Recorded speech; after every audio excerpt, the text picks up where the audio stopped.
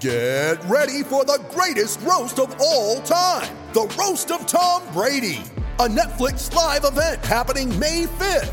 Hosted by Kevin Hart, the 7-time world champion gets his cleats held to the fire by famous friends and frenemies on an unforgettable night where everything is fair game. Tune in on May 5th at 5 p.m. Pacific time for the Roast of Tom Brady, live only on Netflix.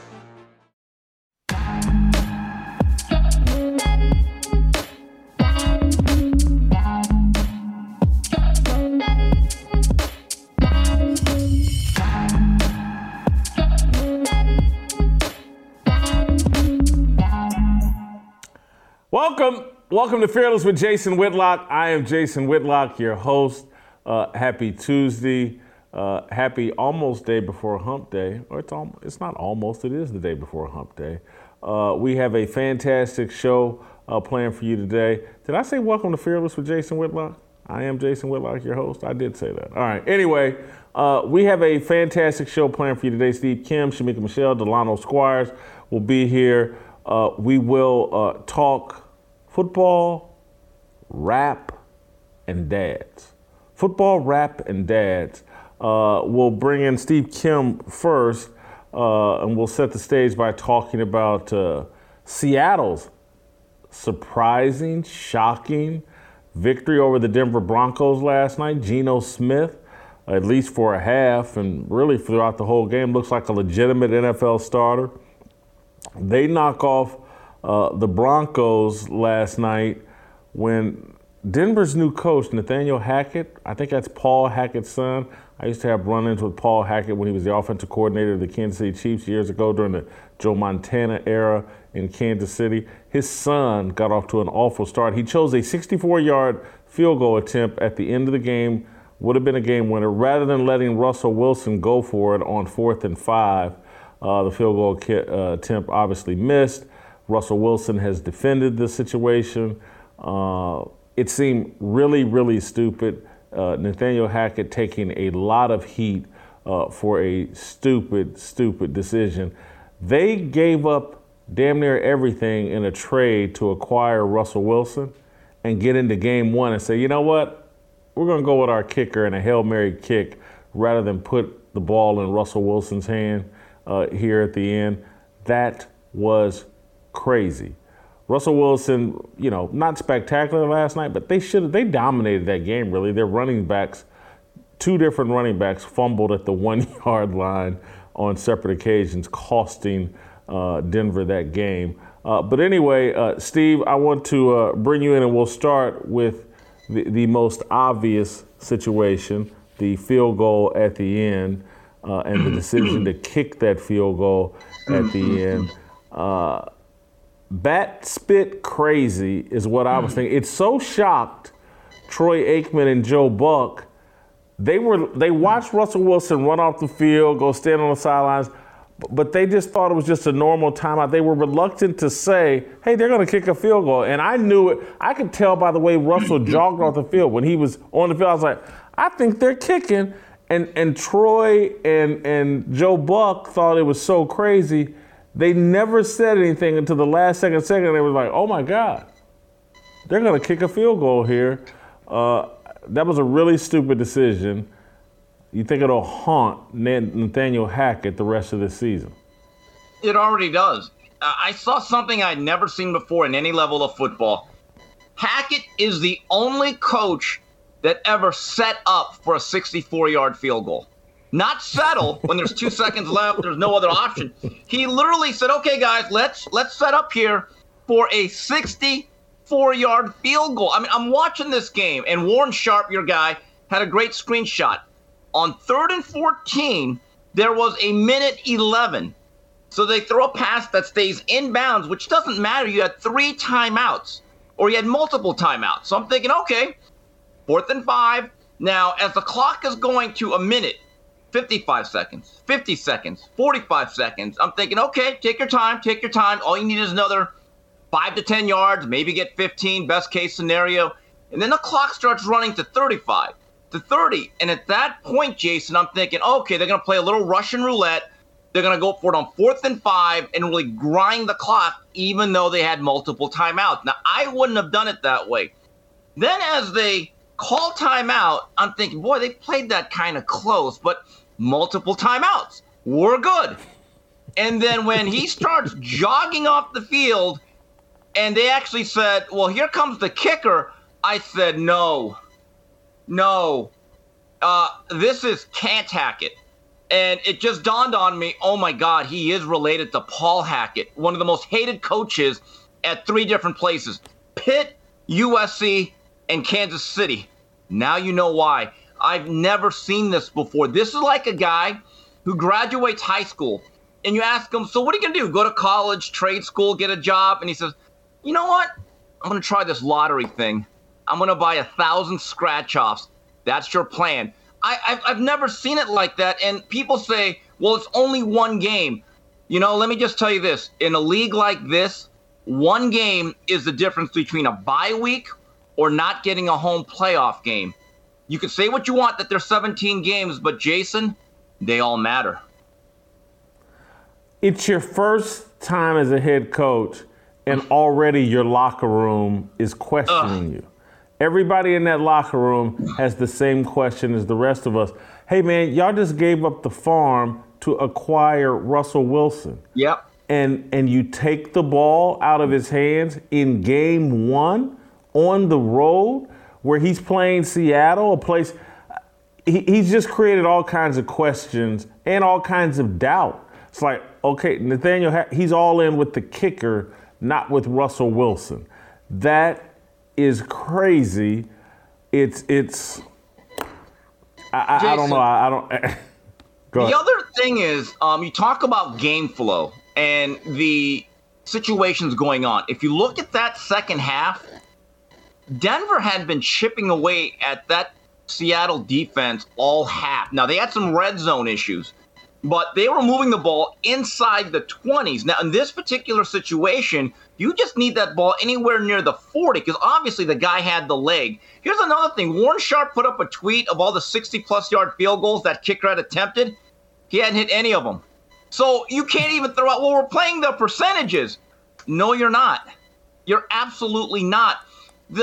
Another thing I found interesting, and again, I don't keep up with preseason football that much, but with a new quarterback, you don't play any of your starters one down in the preseason. I get it if it's an Aaron Rodgers or Tom Brady and when they're already established with that organization.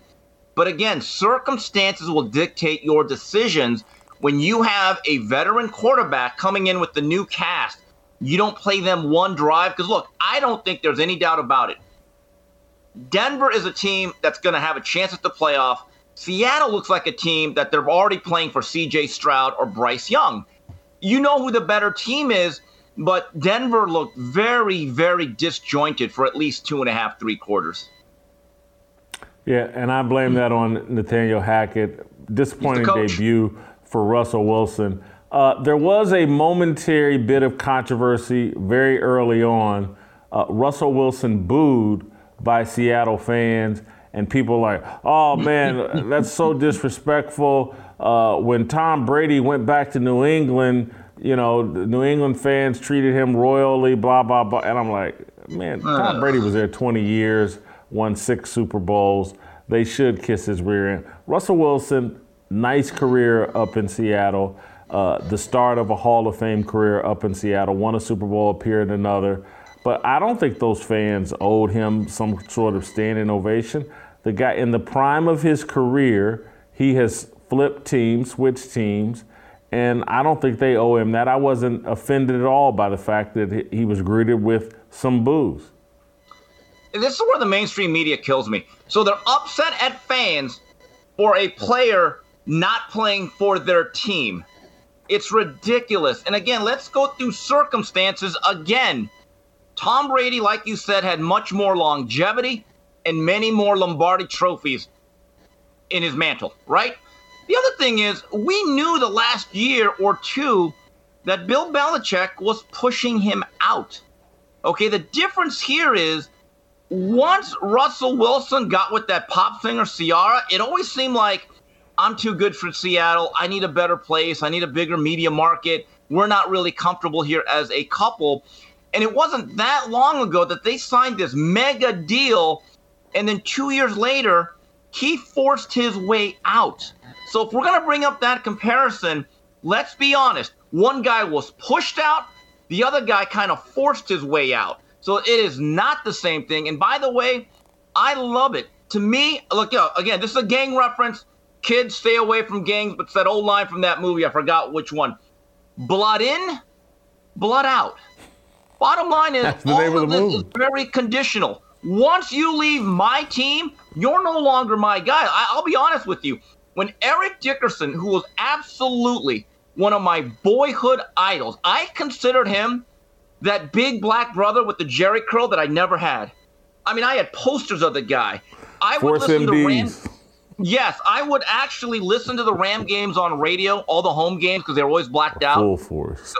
And Bob Starr would go, all right, Dickerson for 8 yards. So I would list how many yards he had. And I always felt my life was a little bit better if he had over 100 yards. That's just the way I was as a kid.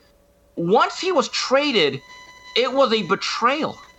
It was. And he's still one of my favorite athletes. I'd actually like to meet him one day. But once he left the Rams to Indianapolis on that Halloween night, 1987, it changed. And what did they say in The Godfather? It's never personal. It's always business. That's simple. Yeah, I completely agree. I got no problem with them. I actually like it that they have the passion. Yeah. And that they're, again, we want to remove all animus from professional sports or from sports in general. Ugh. And everybody's doing a jersey exchange after the game, and everybody's got to throw rose petals. Russell Wilson's making $40 million a year. He wanted to go play someplace other than Seattle. I got no problem with Seattle fans being bitter about it. They owe him nothing. Seattle gave him a lot. I got no problem with it. Steve, the other interesting thing last night, the quarterback with a glass jaw, Geno Smith, said that everybody wrote him off, but I ain't right back, I think is what he said. He didn't write back. Do we think we saw something from Geno Smith that can last 17 games during an NFL season? Can Geno Smith be a legitimate NFL starter over the course of an entire season? Were you inspired last night, or do you think this is just a one-off? Look, I'm happy for Geno Smith. I remember about 10 years ago, for about a month and a half, he was my Heisman Trophy winner at West Virginia, and then he basically tailed off, right? But remember this term, regression. So we've seen this before. Basically, you said we've seen this before. We saw him in his college career. He came out and threw for like 600 yards, and everyone did. I mean, but again, this term, regression to the mean. He is who we think he is. Don't crown him. Okay, look, we've seen this before. Is he good enough to be one of the 65 to 70 human beings on earth that could play quarterback or have a roster spot in the National Football League? Yeah, but this is what he is. He's a really good backup, kind of a journeyman, but there's nothing wrong with that. That is actually not a pejorative, because you know what? It's kind of hard to make a roster, and there are very few quarterback spots. And look at a guy like Ryan Fitzpatrick, who every other third year was on a different team, but was a very likable guy. He could play a little bit, but he brought great intangibles. And he lasted almost, 16, 17 years, made tens of millions of dollars, and now he's going to have a really good broadcasting career. I love the interview Geno did after the game. It was very self-reflective. It was self-deprecating. He seems like he's in a different place than he was, getting into fun. And I'm happy for him. But we have to be honest about this. He's a very limited quarterback. And right now, I get the sense that as things get back to reality and Seattle's not going to be able to play off this emotion every single week, they're basically, without telling you, in that sweepstakes for a Bryce Young or a guy like a Tyler Van Dyke or a C.J. Stroud. You know what? I didn't know. I read it this morning. Obviously, I knew about the glass jaw deal, getting in a fight with the teammates, knew about his scrap with Rex Ryan and all that. Did you know he got a DUI in the past calendar year? going, or maybe it was maybe not a DUI, but driving 96 in a 60 or something. I think I read that. Maybe it wasn't a DUI, but it was, going up damn near 100 miles an hour or whatever. And so everybody's acting like, we were wrong for writing Geno Smith off. Maybe we were, but the real story to me is, particularly if he can pull this off for a season, is the perseverance that Geno has shown. And, again, if he's nothing more than the next Chase Daniel, a reliable backup quarterback that can put together a 15, 16-year career, that's a lot of money, and that's a successful career. Not many people can do that. I'm happy for Geno Smith today. I'm like you. I'm very suspicious whether it's sustainable. But he does have DK Metcalf. He does have the Lockett kid. He's got some weapons in Seattle. Maybe he can do a little something this year. Yeah, and Rashard Penny, when healthy, is a quality running back. He can tote the leather. As for that whole thing with the car, look, call him Tracy Chapman. He's in a fast car.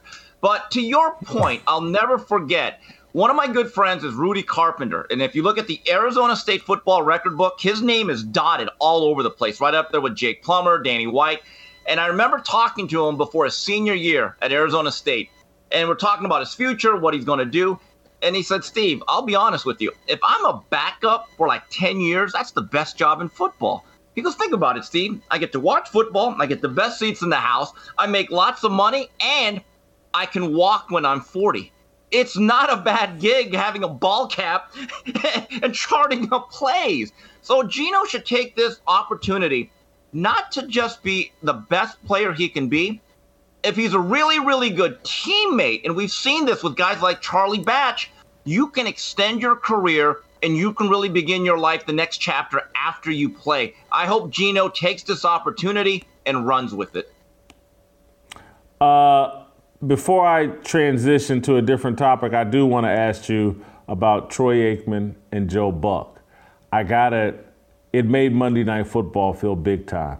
It made me not care about the Manning cast. I never gave the Manning cast a thought till this morning. Last night, I enjoy Troy Aikman and Joe Buck. I actually think they're the best guys calling football at this point, and I do feel like it added an air of credibility and importance to last night's game, having those two guys call it. It's interesting. I had to do a few errands while watching the game. I had to conduct an interview with the fighter that I'm going to be watching this Saturday, Bam Rodriguez. So I kind of had the volume down. But it is interesting when I did hear Buck and Aikman. It's funny to see them on a broadcast without that big giant robot carrying the football like on Fox. Because you're so used to them. Like when I always thought of John Madden and Pat Summerall, no matter what network they were on, to me, it was always CBS. No matter where they were, I always just remembered as a kid growing up in the 80s that if the CBS had the big game on, you're going to have those two guys. But you're right. Buck and Aikman bring a word that is not really that evident nowadays. It's called gravitas. You're right. Troy is just like he was as a player. He wasn't flashy. He wasn't going to go off script, but he was sound and solid. And if he has enough help around him, he's going to be very good at what he does. And Joe Buck, for all the heat he takes, the guy can call a ball game. Let's just give him his credit. He absolutely is a consummate professional. I want to switch topics. Stephen A. Smith yesterday, and it feels like I'm picking on Stephen A. Smith, but he does and says stupid things all the time. And so Dak Prescott gets hurt on Sunday, and I'm starting to think Stephen A. Smith is a psyop. That part of his contract now is he's an MK Ultra. He's an MK Ultra. He's an agent of chaos. That's part of his deal for getting that contract. And I say that in all seriousness because this dude started talking about the Dak Prescott injury and brought up Colin Kaepernick. Take a listen. You know what? This is a different subject for another day, maybe. It will never happen, in my opinion. Might want to make that call to Colin Kaepernick. Might want to take that change. Might want to find out. Now, he ain't been around, but he's a playmaker with his legs.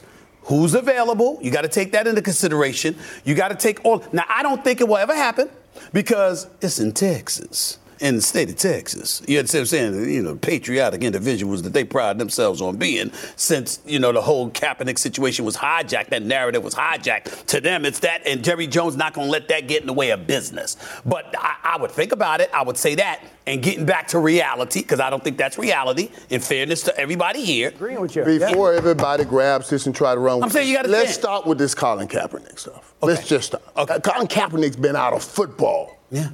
For what, 5 years now? Yeah. Something like that, Come on, man, let's stop. Let's all of a sudden thinking we can go resurrect Colin Kaepernick and he's going to come resurrect a football team. I'll take my chances with Cooper Rush. I will take my chances with Cooper Rush. I saw Cooper Rush win a football game last year. That's all I'm saying. Let's not run down that race. It's just that about 5 different people were in my ear this morning bringing up Colin Kaepernick. Right. So I thought I'd bring it up to football people and say, I've been saying for the longest. He's been gone for years now. He's been gone for years now. But people wanted me to bring that up, so I said, fine. I'm going to ask. Let me give you some context. And it's hysterical what he's saying and what he's doing. And when Michael Irvin turns into the voice of reason, and I love Michael, but when he's the voice of reason, that's when you know you're really off on one. Michael Irvin's picking Kirk Cousins to win the MVP. If he's right, he's cashing a lottery ticket. More power to him. But anyway, I say this in all seriousness. The whole BYU, Rachel Richardson, Duke volleyball controversy.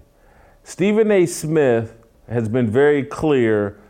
Marcus Spears is the one that brought that story to me, and that's why we brought it up. He's pinned that on Marcus Spears, and he did that from day one. From day one of that story, when they talked about it the first day, he pinned it on Marcus Spears, and he's done it. And when they finally had to acknowledge that they got hoaxed and hoodwinked, he again referenced Marcus Spears.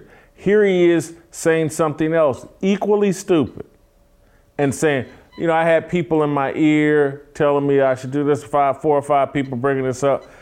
And this is how a MK Ultra, whoever is his handler or whoever's putting things in his ear, is it Molly Querim? I know she's broke up with Jalen Rose. Is that who's putting thoughts in his ears about bringing this or that up? What is going on here with Stephen A. Smith? This is stupid. It's being a distraction. It's like he's leaning into all these stupid, silly racial things. Is he trying? Does someone finally got some dirt on him? And so they've told it they're now in control of what comes out of his mouth completely. I found this commentary embarrassing. Colin Kaepernick hadn't played in the NFL since 2016. He's got 6 years worth of dust on him. Well, Psyop A. Smith said one thing that was very, very accurate. Colin Kaepernick is available. I'll give him that. Nailed that one. But here's the thing, and I'm going to roll out here. I'm going to go 50 different directions. What I do. Michael Irvin loves the Cowboys way too much that he's, no, we're not. Here's what I think. If that was any other team they were talking about, the playmaker may have said, yeah. But since it's his beloved Cowboys, he's like, no. Kind of reminds me of those videos that I see in Europe. I've seen a couple where they'll ask random people, do you believe we should allow migrants in? And these people, yes, they should all come in. And then you ask them, well, do you think they should come to your house? We have one right here. Do you want to take? No. DK Metcalf earlier this summer was asked about Colin Kaepernick and said, yeah. Well, what about with the Seahawks? Well, I don't know about that. See, it's the same thing. The concept of Kaepernick in the league is a talking point that people jump on. But when it comes to having him on your team, it's like, no, it's that immigrant you're not going to house. Kind of way it is. I believe that Psyop A. Smith, from the time Terrell Owens said, hey, Max Kellerman's got more street cred than you, I think that actually upset him and that there's pressure on him. And so comments like this, it's about the woke quotient. So then he has to do this performative wokeness that he understands that once that there is any quarterback job available, on that bingo card, you always have to, Colin Kaepernick should be on this team, B12, right? So it's almost like this, opposite reaction to anything that happens. Think about Kaepernick. Warren Sapp must have had great sources, Jason, because that workout, he said, was such a disaster that it was one of the worst he's ever had. So, okay, you could say Warren's full of it. You might be right. But, Jason, have you heard of any more workouts for Mr. Kaepernick moving forward? No. And it's funny you bring up Terrell Owens, because when I heard this yesterday, I actually thought of Terrell Owens. And because I'm like, why are we still talking about Kaepernick? He's been out of the league for 6 years. And I was like, is there any player that's been out of the league 5 or 6 years who's worthy of an NFL tryout? Have we ever seen? And the only one I could come up with, I was like, if you're going to make this argument, argue for Terrell Owens. He still wants to play. Yes. There's video of him running a 4.440 or 4.540 somewhere in the past couple of weeks. The guy's still in incredible shape. He actually wants to play in the NFL, unlike Kaepernick, who just wants to be talked about. And yes, I believe that you're 1,000% right. Stephen A. Smith trying to get his black ratings up is throwing out the Colin Kaepernick card, so everybody will love Stephen A. Smith and Black Twitter will leave him alone. He threw out the Colin Kaepernick card.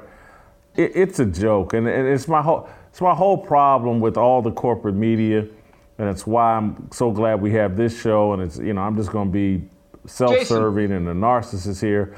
People need to watch this stuff, because at least I'm telling you, we're going to tell you what we really think. You're not going to have to sit around and go, I wonder if someone's putting Whitlock or Steve Kim or Delano or Royce White or any Shamika, is anybody putting them up to saying this, or is this what they really believe? Because when people start saying stuff that they really don't, trust me, I'm going to run them up off this show, because we're trying to be authentic here. And that's what Stephen A. Smith did is what makes, it's why I don't watch or care for any of these people. They're all disingenuous liars.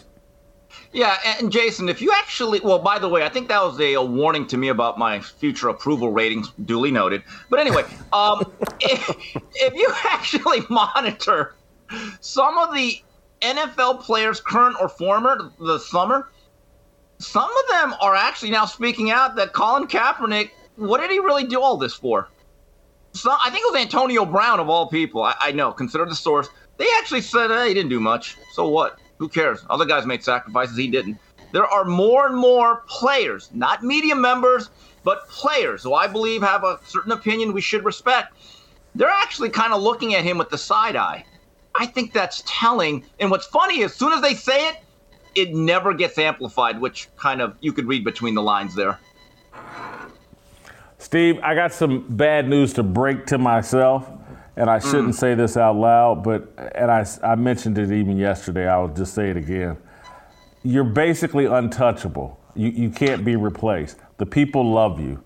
That's why you're such a diva. That's why you throw out so many distracting topics, because I can't control you.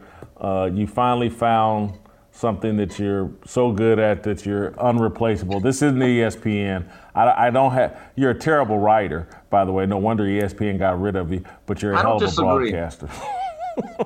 Don't disagree. I'm the Asian Elliot Ness. But the other thing is, I do wear the fearless swag. Give me a little credit for that. I know you do. Yeah, I appreciate it. All right, I gotta let you go. I want to do something here personal here. This is not a commercial. This is not another endorsement. This is life or death here at the Blaze. We're building a village of Blaze babies with the goal of rescuing 50,000 babies from abortion. Let me tell you a little bit about Preborn and how they have rescued over 188,000 babies' lives when a woman under pressure to abort her baby meets that baby and hears the precious heartbeat. It's a game changer. 80% of the time, she will choose life. Preborn clinics are located in the highest abortion areas in the country, standing strong for mothers in crisis and introducing them to the beautiful life growing inside of them. Would you join us, join me in rescuing preborn babies? It's one of the most important things you can do, helping to preserve these precious lives.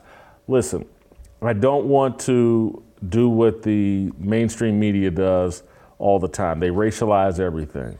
But again, I want to talk about why this is so important to me And it's because so many times people on the conservative side of the aisle, they get accused, they're either racist or they're sellouts.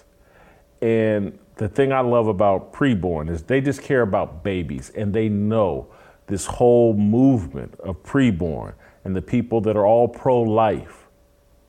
They know exactly the babies they're talking about saving, and many of them are black. While the left tries to kill black babies, while the left tries to convince black people that killing their seed is the most liberating and sign of freedom you can have in America. People like preborn, people with a faith in God, people who are conservative, want to save all babies' lives, and they know the statistics. They know that 40%, 45% of abortions are with black women and black babies. This is personal to me. One ultrasound is just $28, or you can sponsor 5 ultrasounds for $140 and save 5 babies' lives. All gifts are tax deductible. To donate securely, call pound 250 and say the keyword baby. That's pound 250, keyword baby, or go to preborn.com/fearless. I need you all to do this. Again, it's the little things that are going to help us win this culture war, and we are in one. We're in a fight for this nation. And the best way, if you are looking for a way to say, you know what, I'm a good person, I want to do the right things, I believe in God, I'm not a racist, go to preborn.com. And I know that's a awkward selling point, but the left so hammers conservative people, whether they're black or white. Oh, you don't like black people? Oh, yes, we do. That's why we support preborn.com/fearless. We're talking about $28 or $140 to save 5 babies. These are small little things you can do to fight back against a culture that's trying to destroy America and the foundational beliefs that have made America great. They're trying to destroy people that look like me. They're trying to destroy babies in the womb. Fight back. It's just $28. Fight back. It's just $140 for 5 babies. Preborn.com/fearless. I need you to do this. Be a good soul. Don't take the camera off of me. I'm gonna do it right now while we all do this together. This is important to me. And again, we have a lot of sponsors that I absolutely love. Preborn is my favorite. And I'm not going to apologize for that. Love Good Rancher. Love them all. Patriot Mobile. I love them all. But this preborn thing is personal and it's special and it's something we all need to be doing. It's just a small thing. $28? I just paid $34 for 2 tickets to that stupid movie I'm going to go watch on Thursday, Woman King. And I don't have $28 to give to save babies' lives? Yes, we do. Be a good fearless soldier. Hop on preborn.com/fearless. Make this donation. All right, we'll come back with Shamika Michelle. Next.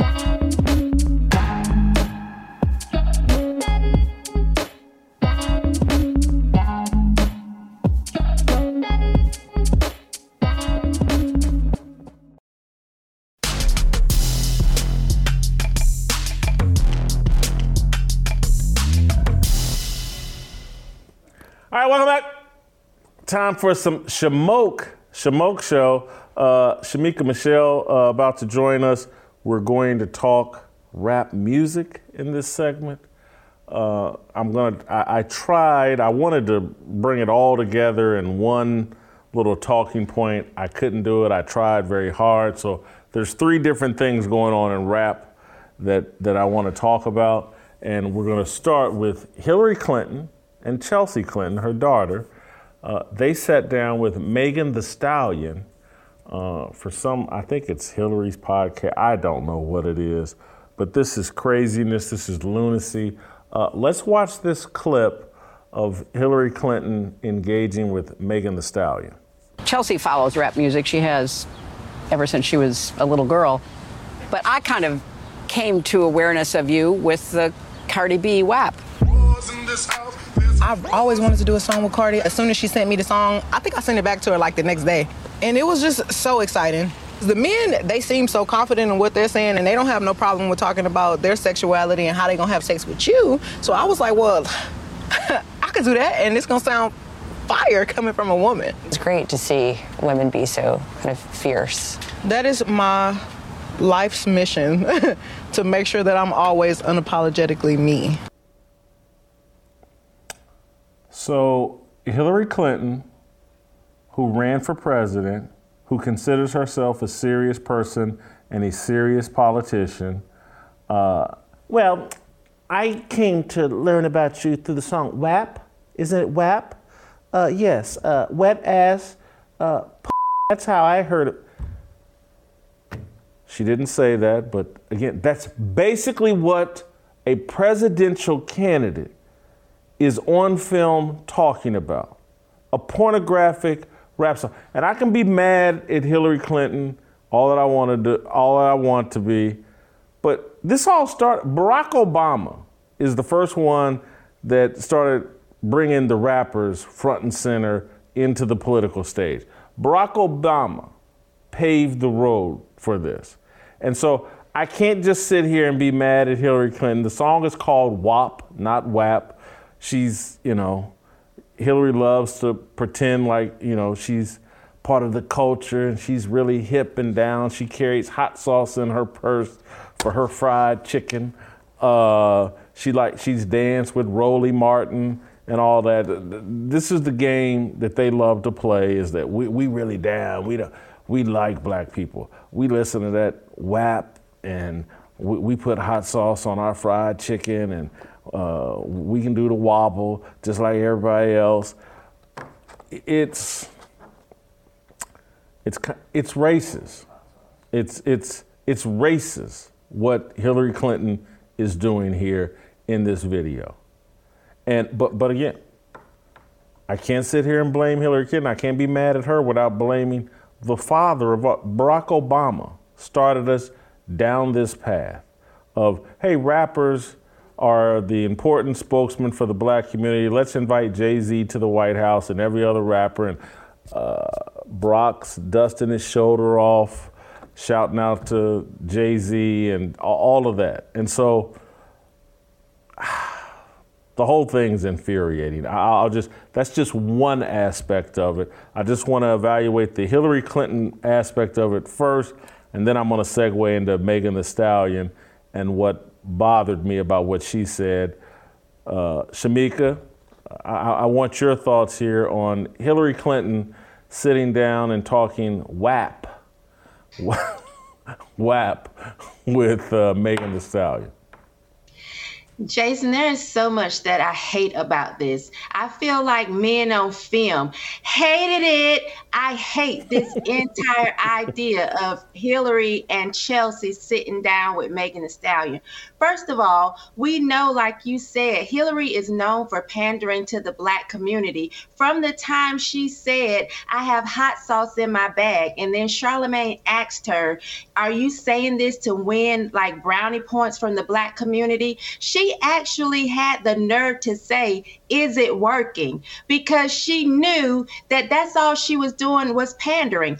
And it bothers me that Chelsea here as her daughter has just grabbed the baton and is running with that. First of all, Chelsea is 42 years old. There is no reason a 40-year-old woman is listening to young girls. By the time you're 40, you should already know what you have, how wet it gets, and what it's capable of doing. So to sit here and lie and say, oh, you know, I listen to this music, you're a liar, and if you do, you're trying to not meet the same demise your mother met when she had to deal with her husband having, play in the Oval Office. You are 40 years old. The only reason I even know of this song is because I have young girls, and it was on the radio and over all television for so long. This is nothing I can sing along to. This is nothing I want to listen to, and it's nothing that I had to hear to make me feel empowered, like, oh my God,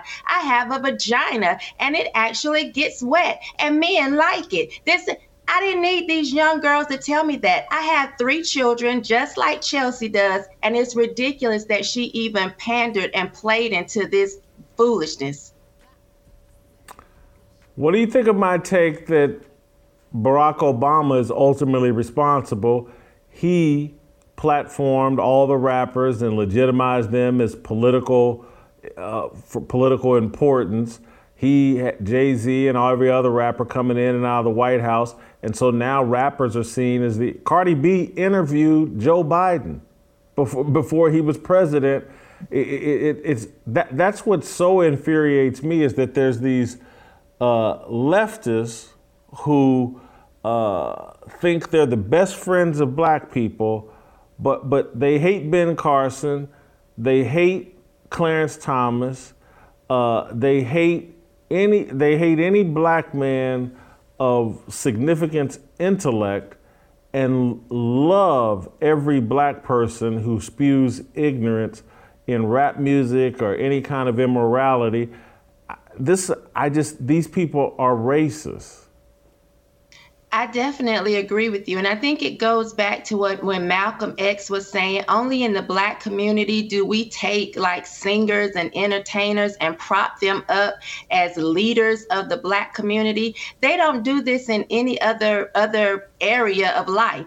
It's just with us. And you're right. When Cardi B sat down with Joe Biden, I was thinking, was there not any other black person or woman, because, she's not technically black, but there's no other woman that could represent the black community, that can actually get a point across, that can string her words together and create a sentence that actually makes sense.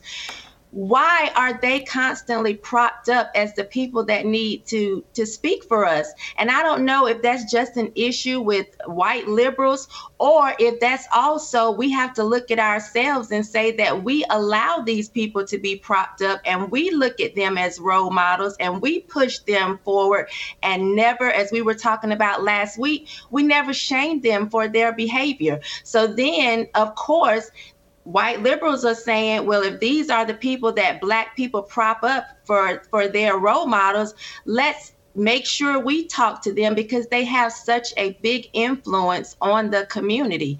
And I can't stand it. I do not like it at all. I want to move to the Megan Thee Stallion aspect of this, and I regret having to do this. I'm going to defend her. Her argument unintentionally that she made was, look, male rappers have been making music just like this forever, and they're making money and getting celebrated for making music like this forever. Again, Jay-Z's got songs just like WAP or WAP,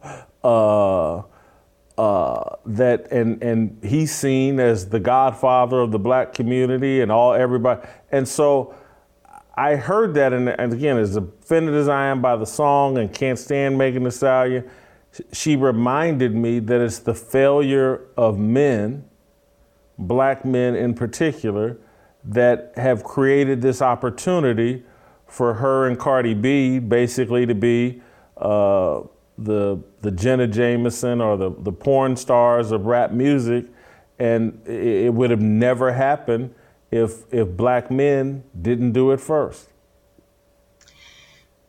I don't know if I buy into that, Jason. I think it's an excuse for black women to be raunchy and just do whatever they want to. First of all, it bothers me that black women have even begun to act as if they have the same experience as white women. We're starting to hear them regurgitate and say the same things, like they've been oppressed, or, people have looked down on them, or they haven't been able to do what they want to do. They need all of this freedom all of a sudden. First of all, you don't have the same experience as white women. When they talk about their men holding them under their thumb and being oppressed, these are men that have always traditionally had power and authority. You haven't had that same thing when it comes to black men, because black men have never held the power and authority that white men have have in the United States. So I'm tired of black women tag teaming with white liberal women as if, yeah, girl, I understand. We need to be free. We need to be able to express ourselves the way we want to. It's just your excuse to be debaucherous and to be nasty because you haven't had this same experience. And we have to stop putting the blame on everybody else and take some responsibility. You don't have to do something just because somebody else is doing it. Men climb down in the sewer every day and clean shit and rat poop, but we don't have women running to do that. So just because men have been saying all types of manner of evil over records and movies and whatever, don't mean that we have to follow along with them. And so it bothers me that black women are now tag teaming this whole oppression narrative as if we have to find some type of freedom that has not been given to us. I just think that's error and it's wrong. I think it's a coalition of lesbians, whether closeted, uncloseted, bisexual, whatever. But what I looked at when I saw those three, there's three lesbians, and I know Chelsea's married and Hillary's married, and Megan Thee Stallion will get down with anybody, man or woman. She calls herself a horse, and so I see lesbian energy, lesbian powers activate, and that's what that looked like to me. It looked like a slumber party, and they just put some clothes on and taped a podcast, and then as soon as the cameras were off, they took their clothes back off and probably called Monica Lewinsky and asked her to come over.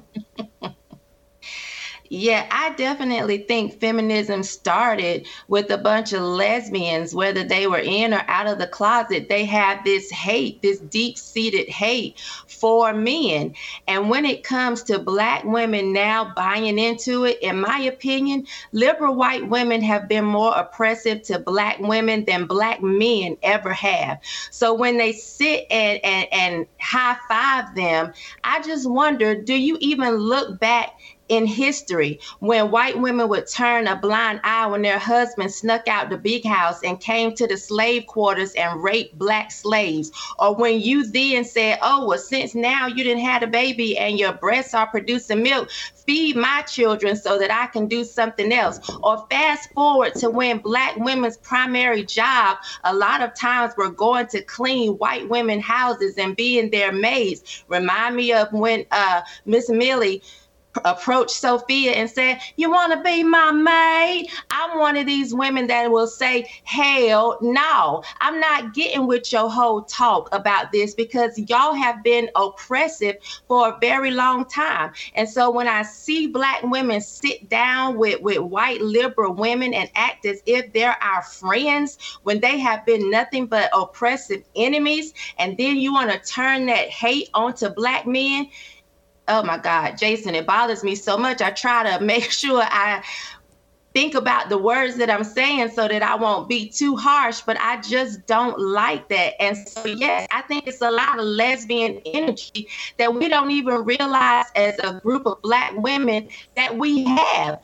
Why do you hate black men so much, and how do you even feel like they've oppressed you and that now you have to act the way that you do in the streets with everyone to see such terrible behavior because of it? It's definitely lesbian energy. I want to move on to another rap topic. Some rapper, P&B Rock. Does that P&B stand for peanut butter and jelly? I don't know. P&B Rock, I think he's from Philadelphia originally. He got gunned down and murdered in Los Angeles at Roscoe's Chicken and Waffle. I've actually been there in LA. He gets gunned down, I think, with his girlfriend. He actually somewhat foreshadowed this in an interview. I think he did earlier, just for people that aren't, because again, these rappers, they die so quick and die before they ever put out a record that anybody's heard of. Let's play a little of this interview so you'll know who Peanut Butter and Jelly Rock is. A mix of me, like telling her like where to park at. It's like somebody just came fast as shit and took the parking spot, like the same spot that we. Yeah. I'm like, dude, they must have been following me or something, bro. How the this car get behind me this fast? Like, I ain't even look. I look back and that shit was there quick as shit. And then when I walked past, like, the car bombed out. Like, this shit tinted to the max. Oh, yeah. I'm getting all this heat coming from the car, though. Like, I'm feeling the energy coming from the car. I'm like, damn, what the f*** that car? Like, on some other shit. I ain't go in the store for 2 seconds. The same people coming from out the car, hop in the store, hype as shit. Say some gangbanging shit, like some set of my, I don't know what they say. This is some shit out loud. Set tripping. But it was like something that I recognized the energy. You feel me? I'm like, what? You feel me? Like, he like started talking to me with some gangster shit. Like, I'm like, bro, do you know me? Like, you know me from somewhere? He like, yeah, I know who you is. Trying to get me to like get into some shit. So I'm like, man, I flagged him off and I just walked out the store because I already know like where this shit about to go. You feel me? You don't that make you nervous if like you would like your girl. No, that's why I be trying to be cool because you don't want to be nervous and make it seem like something about that. You want them to be as calm as possible. You feel me? You want your girl and your kids to be like making it seem like everything is cool. Ain't nothing about to happen to us. You feel me? Like we super good. So I just be cool. I just kept it cordial. I'm like, come on, maybe out. I'm trying to think of other than maybe being a soldier, what's a more dangerous profession than rap? These rappers get murdered consistently. No one bats an eye. They're made famous by their murders. And to me, it's so clear. And again, I used to be a huge rap music fan. I'm friends with some rappers, don't want to denigrate them all. But this is a culture of death. And that, to me, is why people like Hillary Clinton, Chelsea Clinton are so supportive. Because anything that supports the death of black men in particular and leads to negative outcomes for black men, they're going to be celebratory of it and embrace it. And this whole hip hop thing, it's a celebration of anti-family values and the death of black men. And here's another dead black rapper that will be celebrated. People act like, oh my God, I can remember when PNB went on tour with Michael Jackson and Prince. Ain't nobody heard of this dude. And he's been made famous by being a rapper, but it's a death culture. No one's surprised by it. I don't understand why we don't speak out against it. Nobody else has a profession like this where their young people are constantly killed. I don't want to blame this guy for his own murder, but he walks around with all this jewelry and stuff on and flashing in everybody's face. And it's stupid. And again, I used to wear a lot of jewelry or whatever, but I figured out it's just stupid. Why flash your wealth in front of others? I'm not blaming this dude for his murder, but this is what happens in rap. Your thoughts on Peanut Butter and Jelly Rock or whatever? What is the P? It's some street. It's 2 streets. The P and B stand for 2 streets in Philadelphia. Yeah. Exactly. Yeah. But I definitely understand why you're saying that, because when my daughter came in the house and was like, Mom, P&B was murdered, and I was looking at her like, who? I was thinking, is this like a joke? Because peanut butter and jelly was what came to mind for me first as well. But then she sung his song, and I was familiar with at least 2 of them. So then I started to look into the story because I'm familiar with his music. I just never knew his name. And I do think us being so flashy and having all of this jewelry, I heard somebody say that like rich people that don't really have it are the ones that's loud and screaming. Real wealth is silent. And we can see this so many times when you won't even know that somebody like maybe white or of another race or nationality or ethnicity, they don't flash their money the way that we do. You don't see them taking pictures, holding stacks of money, holding guns. This is a culture that we have promoted. And it bothers me because so many times we talk on this show and we catch heat. We're called coons or Uncle Toms because we point out the way the culture has declined. Yet we are seeing so many rappers, as you said, it's such a dangerous profession, be murdered every year. So many. We don't see this in pop music. I don't see country music artists being slain simply, oh, he was flashing his guitar and those cowboy boots he had on. Oh my God. We don't see that in any other genre of music except for when it comes to hip hop. And we promote it. It's a culture of death. Not only do we promote it, we uphold it. It doesn't seem like anybody was really willing to come forth and to say who did it. And another thing that bothers me with us, Jason, is we act like we have to post our every move. This was Roscoe's Chicken and Waffles. You never ate a piece of chicken or a waffle that you had to put this up and post your location. Like, why do we do this as people? I was talking to Hadley and I was telling him that I went live a couple years ago and a man came because of my live. Now, thankfully for my sake, he was nice and he was friendly and he was just like, hey, let me buy you and your friend a drink. But what if he wasn't? That I never went live again because of that. And I don't even consider myself a celebrity, but I realize that there are people out there that do. And the truth is, when you begin to live a certain way, you got to stop trying to be down with the hood. You got to stop trying to act like, oh, the hood is my friend. I can't walk away. I can't grow up. I can't do something different, because the hood, as we see, will turn their back. You will be killed.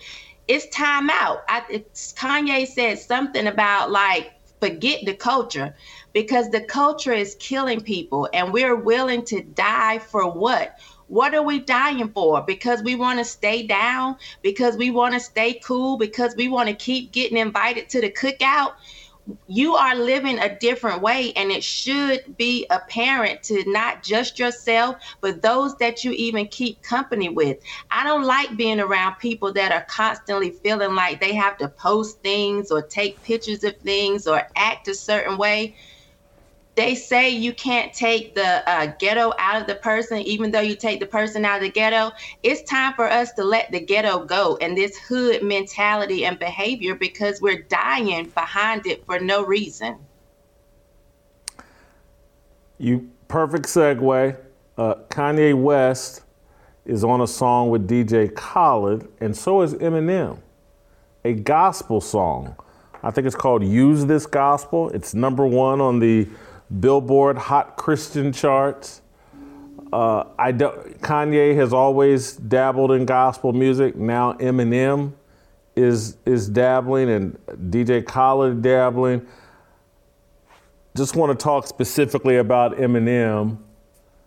You buy this? Is there any legitimacy to it, or is this just, all these rappers have remorse? They know they're promoting a culture of death, a satanic culture, and so maybe they think they can get some extra credit points by staying after school. Oh, let me put this gospel song down and people can't call me wicked and evil. I think they use it as a disguise to beard and cover their true evil intent. I'm not buying Eminem as a gospel rapper.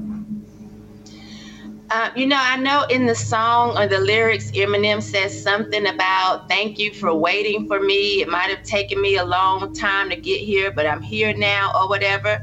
I think what this shows, though, is the lukewarmness, if that's the word, that we've had when it comes to the gospel and the things of Christ for a very long time. We've always had R&B artists that would bounce in and out of singing secular music and then singing gospel music. I'm not surprised that you have so many rappers now taking it as a joke, in a sense, that not really seeing the seriousness of it or feeling like they can live any kind of way as long as they say, thank you, God, or praise Jesus here and there, because it's not really been taken seriously. We haven't had a standard for a very long time. There's been no divide between holiness and righteousness and sin. We haven't said you have to be in or out, cold or hot. We've never had that requirement. And so I think we've made it easy for rappers to do this and for people in general. We had Snoop Dogg who did a song with Rance Allen. I love Rance Allen. Something About the Name of Jesus is one of my favorite songs. He should have been ridiculed for that though. To me, this is Snoop Dogg. Tasha Cobb, who sings Break Every Chain, did a song with Nicki Minaj. So we have kind of just let the lines be blurred and not had any type of standard that they feel like they can do this. They can bounce in and out because why not? And if that's where the money is, if they're going to get an extra dollar for it, of course they're going to do it. I had no idea that Snoop had done a song with Rance Allen, Something About the Name of Jesus, and Break Every Chain. I listen to those songs virtually every day. Tasha Cobbs is, in my background. I had no idea she had done a song with Nicki Minaj. And that's where I get a little bit confused. And I don't know if you saw it this weekend. I was at church in Dallas and sat next to Kirk Franklin. And literally, I didn't know Kirk Franklin belonged to Tony Evans' church, but that morning I was like, man, I hope for some reason they play Something About the Name of Jesus. Next thing I know, Kirk Franklin walks in and sits down right in front of me. And so it kind of blew but I've had mixed feelings about, because, I listen to Stomp, and somebody from TLC, Left Eye, or somebody's on Stomp. I think Salt from Salt and Pepper. Yeah, Salt from Salt and Pepper. My bad. Yeah, and so I have mixed feelings about like that whole mixing of the two genres, and to some degree, I guess I'm into anything that Eminem rapping anything that isn't evil and talking about rape and talking about killing his mama is better than the stuff he normally raps about. And so some degree I like it, but some degree. And then I say to myself, I'm like, if God can use me as sinful as I've been, who says he couldn't use Eminem? Who says he couldn't use Snoop and these guys? But I wish they would choose a side and stay with it. Same thing I'd say to Kanye. Pick a team and stick with it. Don't be half-stepping. Don't dibble and dabble in it. I've always been a Christian. I just knew when I was living foul, I wasn't trying to clean it up. I wasn't trying to pretend like I was trying to represent the Christian lifestyle. I didn't want to embarrass other Christians with my behavior. Can't be, Whitlock's claiming he's a Christian. But didn't I just see him leaving the Spearmint Rhino at 5 a.m. in Vegas? I didn't want to do that. And that's what I see these guys doing, is I'm a Christian, but here I am smoking this weed, and I got women on the chain, and I'm rapping all this crazy stuff. It just gives Christianity a bad name. Yes, and not only that, Jason, we're so unserious about it. They play Marvin Sapp's Never Would Have Made It in the club. They've put it to a hip hop beat, and I was out with my classmates a few months ago, and they're playing Marvin Sapp in nightclubs. Yes, sir. This is why I don't go to nightclubs. Oh my God. Yes, they do. I'll send you a video just for your enjoyment so that you can hear it. But yes, I was so surprised, but I'm hanging out with friends. This is our 30-year reunion year. So we've been trying to do 30 for 30 activities in 1 year. And I was surprised, but yes, they play it in the club and people are sitting around dancing and drinking. And it's like, it's not even a gospel song. It appeases the flesh. It does not take your spirit to a different place at all. All right, you've given me something else to think about. They're playing Marvin Sapp at nightclubs. Never would have made it. I listen to my testimonies, and I'll listen to my testimony on the way home tonight. Give me a lot. Thank you, Shamika. You're welcome. I might have to bring this up tomorrow with Anthony on Tennessee Harmony. We may continue our musical discussion. You know, Anthony can sing. Maybe we'll get Anthony to sing tomorrow. Anthony's quite the singer. All right, go to youtube.com/Jason Whitlock. Hit the notifications. Hit subscribe. Delano Squires. I'm going to get back on this preborn.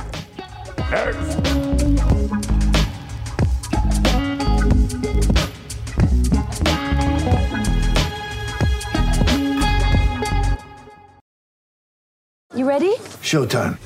On May 3rd, summer starts with The Fall Guy. Let's do it later. Let's drink a spicy margarita. Make some bad decisions. Yes. Audiences are falling in love with the most entertaining film of the year. Fall Guy. Fall Guy? Fall Guy. That's what the poster said. See Ryan Gosling and Emily Blunt in the movie critics say exists to make you happy. Trying to make it out? Nope. Because I don't either. It's not what I'm into right now. What are you into? Talking. Yeah. The Fall Guy. Only in theaters May 3rd. Rated PG-13.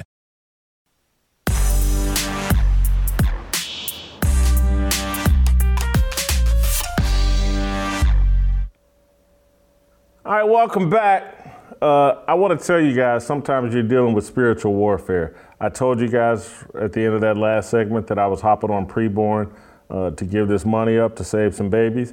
Next thing you know, my computer wouldn't load preborn, spiritual warfare, but I sat here and kept waiting and kept screwing with my computer, and now it works. And I'm about to drop preborn some more money here because I want all of you guys to do that as well. And so I got to be the change I want to see. So let's hop online, preborn.com/fearless. Drop some money off and save some babies. And we'll bring in Delano Squires as I do this because Delano has written a column that goes along with this preborn donation about prodigal fathers. We hear a lot about prodigal sons, and Delano wants to have a conversation about prodigal fathers and how we inspire them and what impact they would have on our society and culture if we welcome fathers back into the homes, back as leaders, empowered them. But Delano, I want you to tell us about your column as I finish donating this money to preborn. I'll be listening, but I'm just taking care of this business. I want people to see. I'm not just talking about it. We got to be about it. Right. Anyway, explain your column, please. Sure. So I wrote this column, and actually, Jason, this column is a speech. So as people can tell, I'm not my regular, surroundings. I'm at the National Conservatism Conference in Miami for a couple of days. And I gave a speech about America's prodigal fathers. So the speech and the column really focus on one thing, and it's the fact that many American men have squandered the gift of masculinity that God gave them by retreating from marriage and family, by addictions to pornography and drugs, by stepping back from the workforce and basically from fulfilling the responsibilities that God has given men to fulfill. So I talk about the prodigal son and how everybody loves, the way that story ended, because the son came back to his father. The father welcomed him back to his home. He threw a celebration, because when kids stray and eventually come back to their parents, again, that's something to celebrate. But it's a lot different when fathers stray, because when fathers leave their appointed place, they leave women and children vulnerable to poverty, vulnerable to the predations and attacks of other stronger men. And my whole point is that, over the course of decades, men have been demoralized and emasculated, and many of them have just exited. They're no longer where they need to be in their families. Part of that is evidenced by the fact that so many of the people leading the culture wars are women. Right, women on the front lines. I reference, Leah Thomas, aka I think Will Thomas, the UPenn swimmer, the male UPenn swimmer who won the women's championship, and the fact that all of his female teammates have to speak anonymously. They have to get their faces blacked out and their voices distorted. And I can't think of very few men who are up on the front lines, shoulder to shoulder, or leading their daughters and or wives in these battles. So my whole point of the column is to say, we have a problem with our men. Many of them, again, have abandoned their posts, and it's time for them to come back home.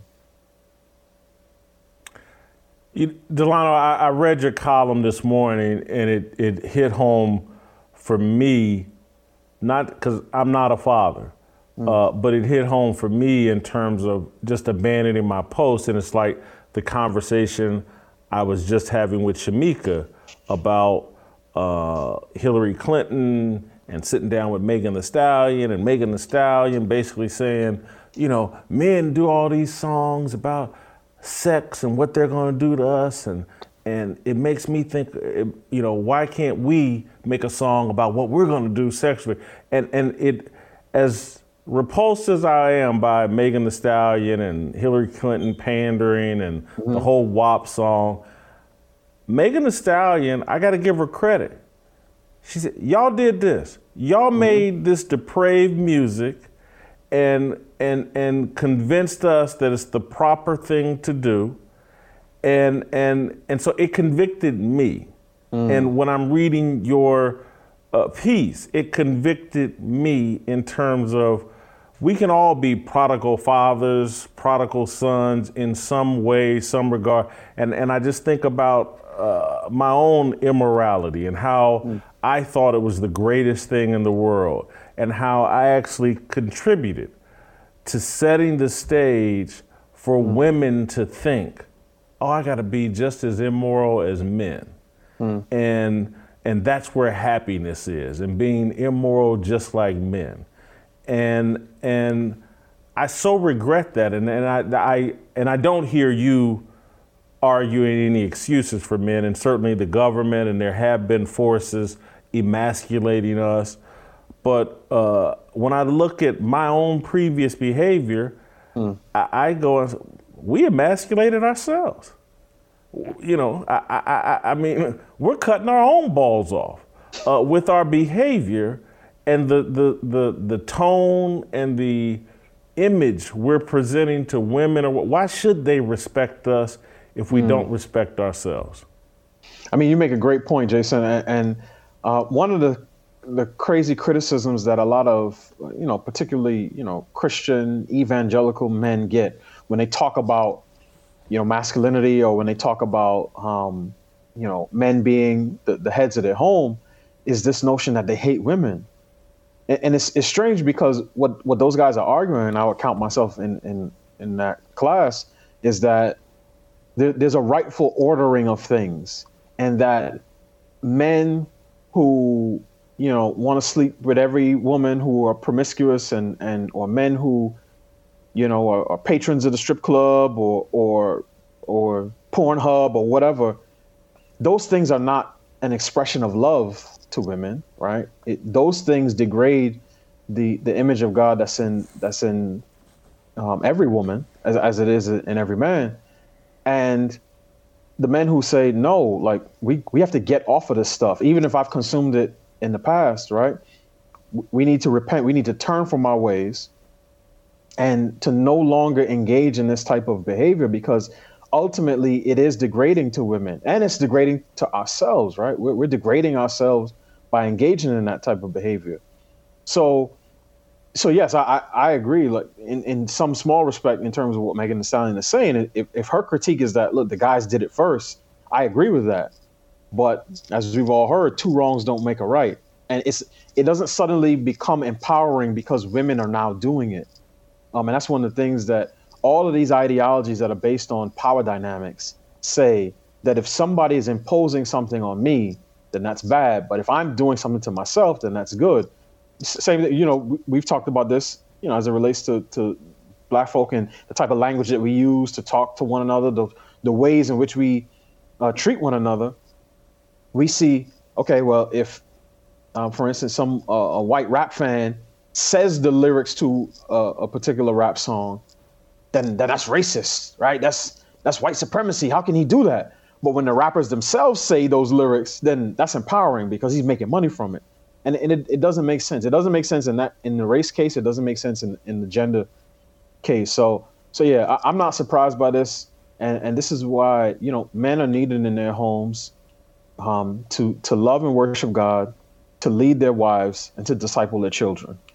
And when men do those things, the people who rely on them, right, are in better positions to deal with the world as it is. But because so many of us have been absent, physically absent, or sometimes even present, but not there, not willing to speak up, as one of the parts that I said in the piece is that, much like in the creation story, too many men have allowed serpents to engage in dialogue with their wives without stepping up and saying something. So we just sit there, right, and we let people say and do all types of things, and without speaking up. And I think that's the type of thing that needs to end. You know, this prodigal fathers deal, and again, there may be some listeners out there that aren't fathers and think this conversation has nothing to do with them, and they're wrong. Because bottom line, your column really is just about men stepping up and being men. Correct. And there's all different kinds of ways to be a father. I'm going to try to unpack this story without embarrassing anybody, but just because I'm transparent doesn't mean I have to drag everybody else into my transparency. So I'm going to speak more hypothetically, but in terms of, because we also with Shamika, again, as we talked about rap, we were talking about the P&B Rock, the latest rapper to get killed, and I saw pictures of him with all the gold chains on, and everybody loved I see athletes, everybody, and I used to be one of these guys. Years ago when I first started making $150,000, first thing I did was when I bought me a big gold chain. I said the league and blah blah blah. Wore the thing probably twice, and then just put it away. And when I think now in terms of just the stupidity of that, and how I knew someone whose mother. I can't unpack the story properly, but what I'll say is men can take their money and be providers for these women. If women knew that they had providers out there and people that had their best interests and were going to take care of them, they then make better decisions. They then can move comfortably into what I believe is their proper role and function. But when they don't feel like they have a man they can count on and a man that will play their proper role, then they get out of order. And so as upset as I am at Megan Thee Stallion and Hillary Clinton and Chelsea Clinton and just, I know that it starts with us. I've seen it in my own life as I started correcting my behavior and started making demands on women in my life and started making sure that I'm providing for all of their needs. I've seen their behavior improve. And so just, we talk about it all the time on this show, but it all ends with us. If we do right, the world would be right. Or it certainly would be more right.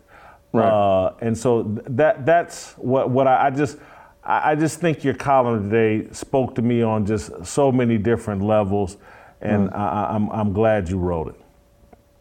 Yeah, Jason, I think it's two things working together, right? So I think part of it is men who fail to fulfill their responsibilities.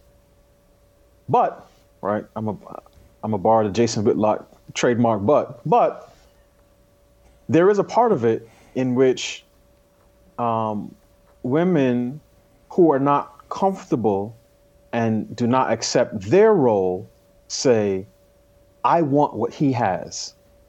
And this is my main critique of feminism. It destroys femininity in the name of fighting sexism, right? So there's a way in which a man can be doing all the things that he's supposed to do, right? He's loving his wife, he's training his kids, he's doing everything that he's supposed to do, and it's still possible for his wife to be like, nah, I do what I want. I'm an independent woman, right? you're not my head, and so on and so on and so forth. Or for his daughter to say, no, I dress this way because this is the way of the world. Right? Is it less likely that would be the case if he's doing his job? Sure. But all of us have a sin number, so to speak. Right? So all of us are tempted into doing things that appeal to our flesh. And that's one of the things that feminism tempts women to do is to say, no, your responsibilities, what you have been given, the things that only you can do are not good enough. So you have to chase after what men want. But that being said, again, my point of this piece, because last week my column was what's wrong with our girls, and this week my column is about the prodigal father. So, I'm an equal opportunity truth teller.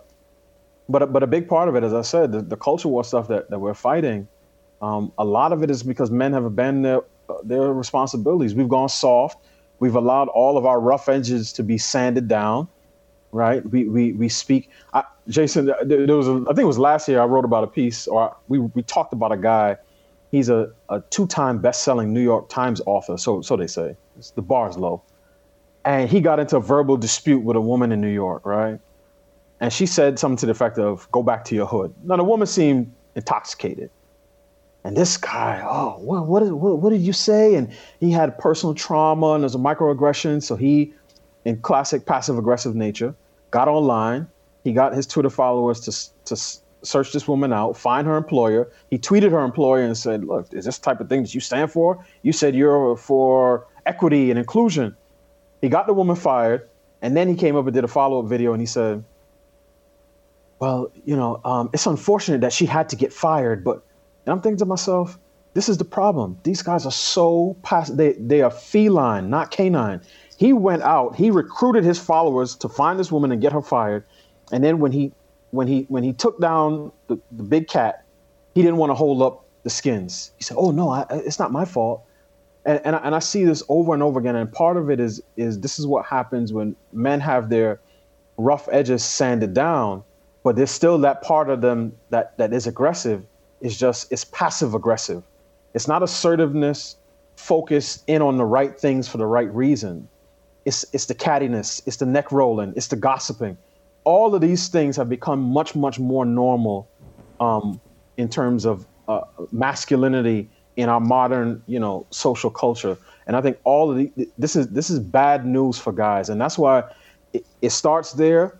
And then the off-ramp is guys who no longer even want to be guys anymore, right? They want to nip and tuck and snip and have new names and new pronouns and wear new clothes because, again, that image of masculinity has been so beaten down and battered. And part of that is because too many fathers have been off in the wilderness and left their sons vulnerable. The other part of your column that I loved on the back end, you actually got into some solutions, and they're really simple. And I love, we dang near need to start the show every day talking about the success sequence because we've made it so complicated that if all these laws aren't passed, there's no chance that you can actually have success. And that's just demonstrably untrue. And the success sequence is very simple and virtually anybody can do it. Correct. And I love talking about the success sequence, and it's very simple. If a young person, let's say somebody in their 20s, if they finish school, get a job, and have children after getting married, their chances of ending up in poverty by their mid-30s is single digits, right? Between about 3 and 7%, depending on the individual person. So I love it because it's tangible and it's concise. Now, and it presents a stark contrast to what the left gives you, which is, particularly the black folk, well, we can't do much until white supremacy is eradicated, until systemic racism is toppled, right? Even I heard I went back and I listened to the video of, Stephen A. Smith and folks on First Take doing their post-mortem on this Duke volleyball thing. And Stephen A. starts by saying, we know that racism and prejudice exists and it needs to be eradicated. That's how the left tends to talk when it comes to, quote unquote, solutions to the problems facing black folk. The problem is that all those things are so subjective. They never give definitions. They're so amorphous that it's hard to measure them. But you can measure whether you finish school, you can measure workforce participation, and you can measure marriage rates and out of wedlock child rates, right? So I love it. It's a way to describe to people, and I'm not even saying that you have to say to young people, do this. But even if you just describe things that they can do that are within their power, that give them agency, that'll help improve their lives, to me, that's a much more powerful message than saying, you can't get to where you want to go until somebody else chooses to come and pick you up and take you there. And I completely reject that. And as I said, that's just more of that passive aggressive stuff. So you're right. I wanted to talk about some solutions. One of the other things I mentioned is that we need to get much more comfortable saying out loud, where is his father or her father, as it may? When you see a 13-year-old and 15-year-old girls carjacking a Uber Eats driver and end up killing the guy in Washington, D.C., before you talk about the failure of the school or the government, we should say, where are their fathers? When you see some blue-haired, obviously neurotic woman on TikTok talking about how her son has always known that he's a girl and she's got him in a changing room and he's trying on dresses and she's asking him how he feels, we should say, where is his father, right? And I close on in the piece in this section, I said, when we heard Black Lives Matter, the most well-funded and supported, quote unquote, civil rights movement of the last half century, have principles called Black families and Black villages that don't use the term man, husband, or even boy. They don't use those terms at all. And they say that they want to disrupt the nuclear family. We should ask, where is the father? So before we give these people millions of dollars, these self-avowed feminist, lesbian, Marxist millions of dollars, we should ask, where do fathers fit in their worldview and their solutions to the problems that are facing Black folk? But we don't do that because the people who control the narrative in the media and in corporate America and in our political processes don't think about fathers. To them, we are a cultural appendix. It's fine if you have one, but we're not particularly necessary. And that's one of those things that has to change. Delano, I'm hoping to get you back on later this week because I'd love for you to give us a report on NatCon and what you've been doing this week. Sure. Would love to hear about it, and maybe you got some new thought or idea that may lead to a column based on that. But would love to have you back later this week to hear how that has gone. Thank you so much for your time. Thank you, Jason. Appreciate you. Well, that's pretty much that's it. And that's all. I do want to add this about the success sequence. Just when we say finish school, you finish high school, get a job, get married, and have kids. It's virtually impossible to fall into poverty in America the way it used to be before, we fell deep into this socialist Marxist crap. Finish high school, get a job, any job, get married and have kids. You won't be poor and broke. All right, that's a good message to end on. We'll see you tomorrow.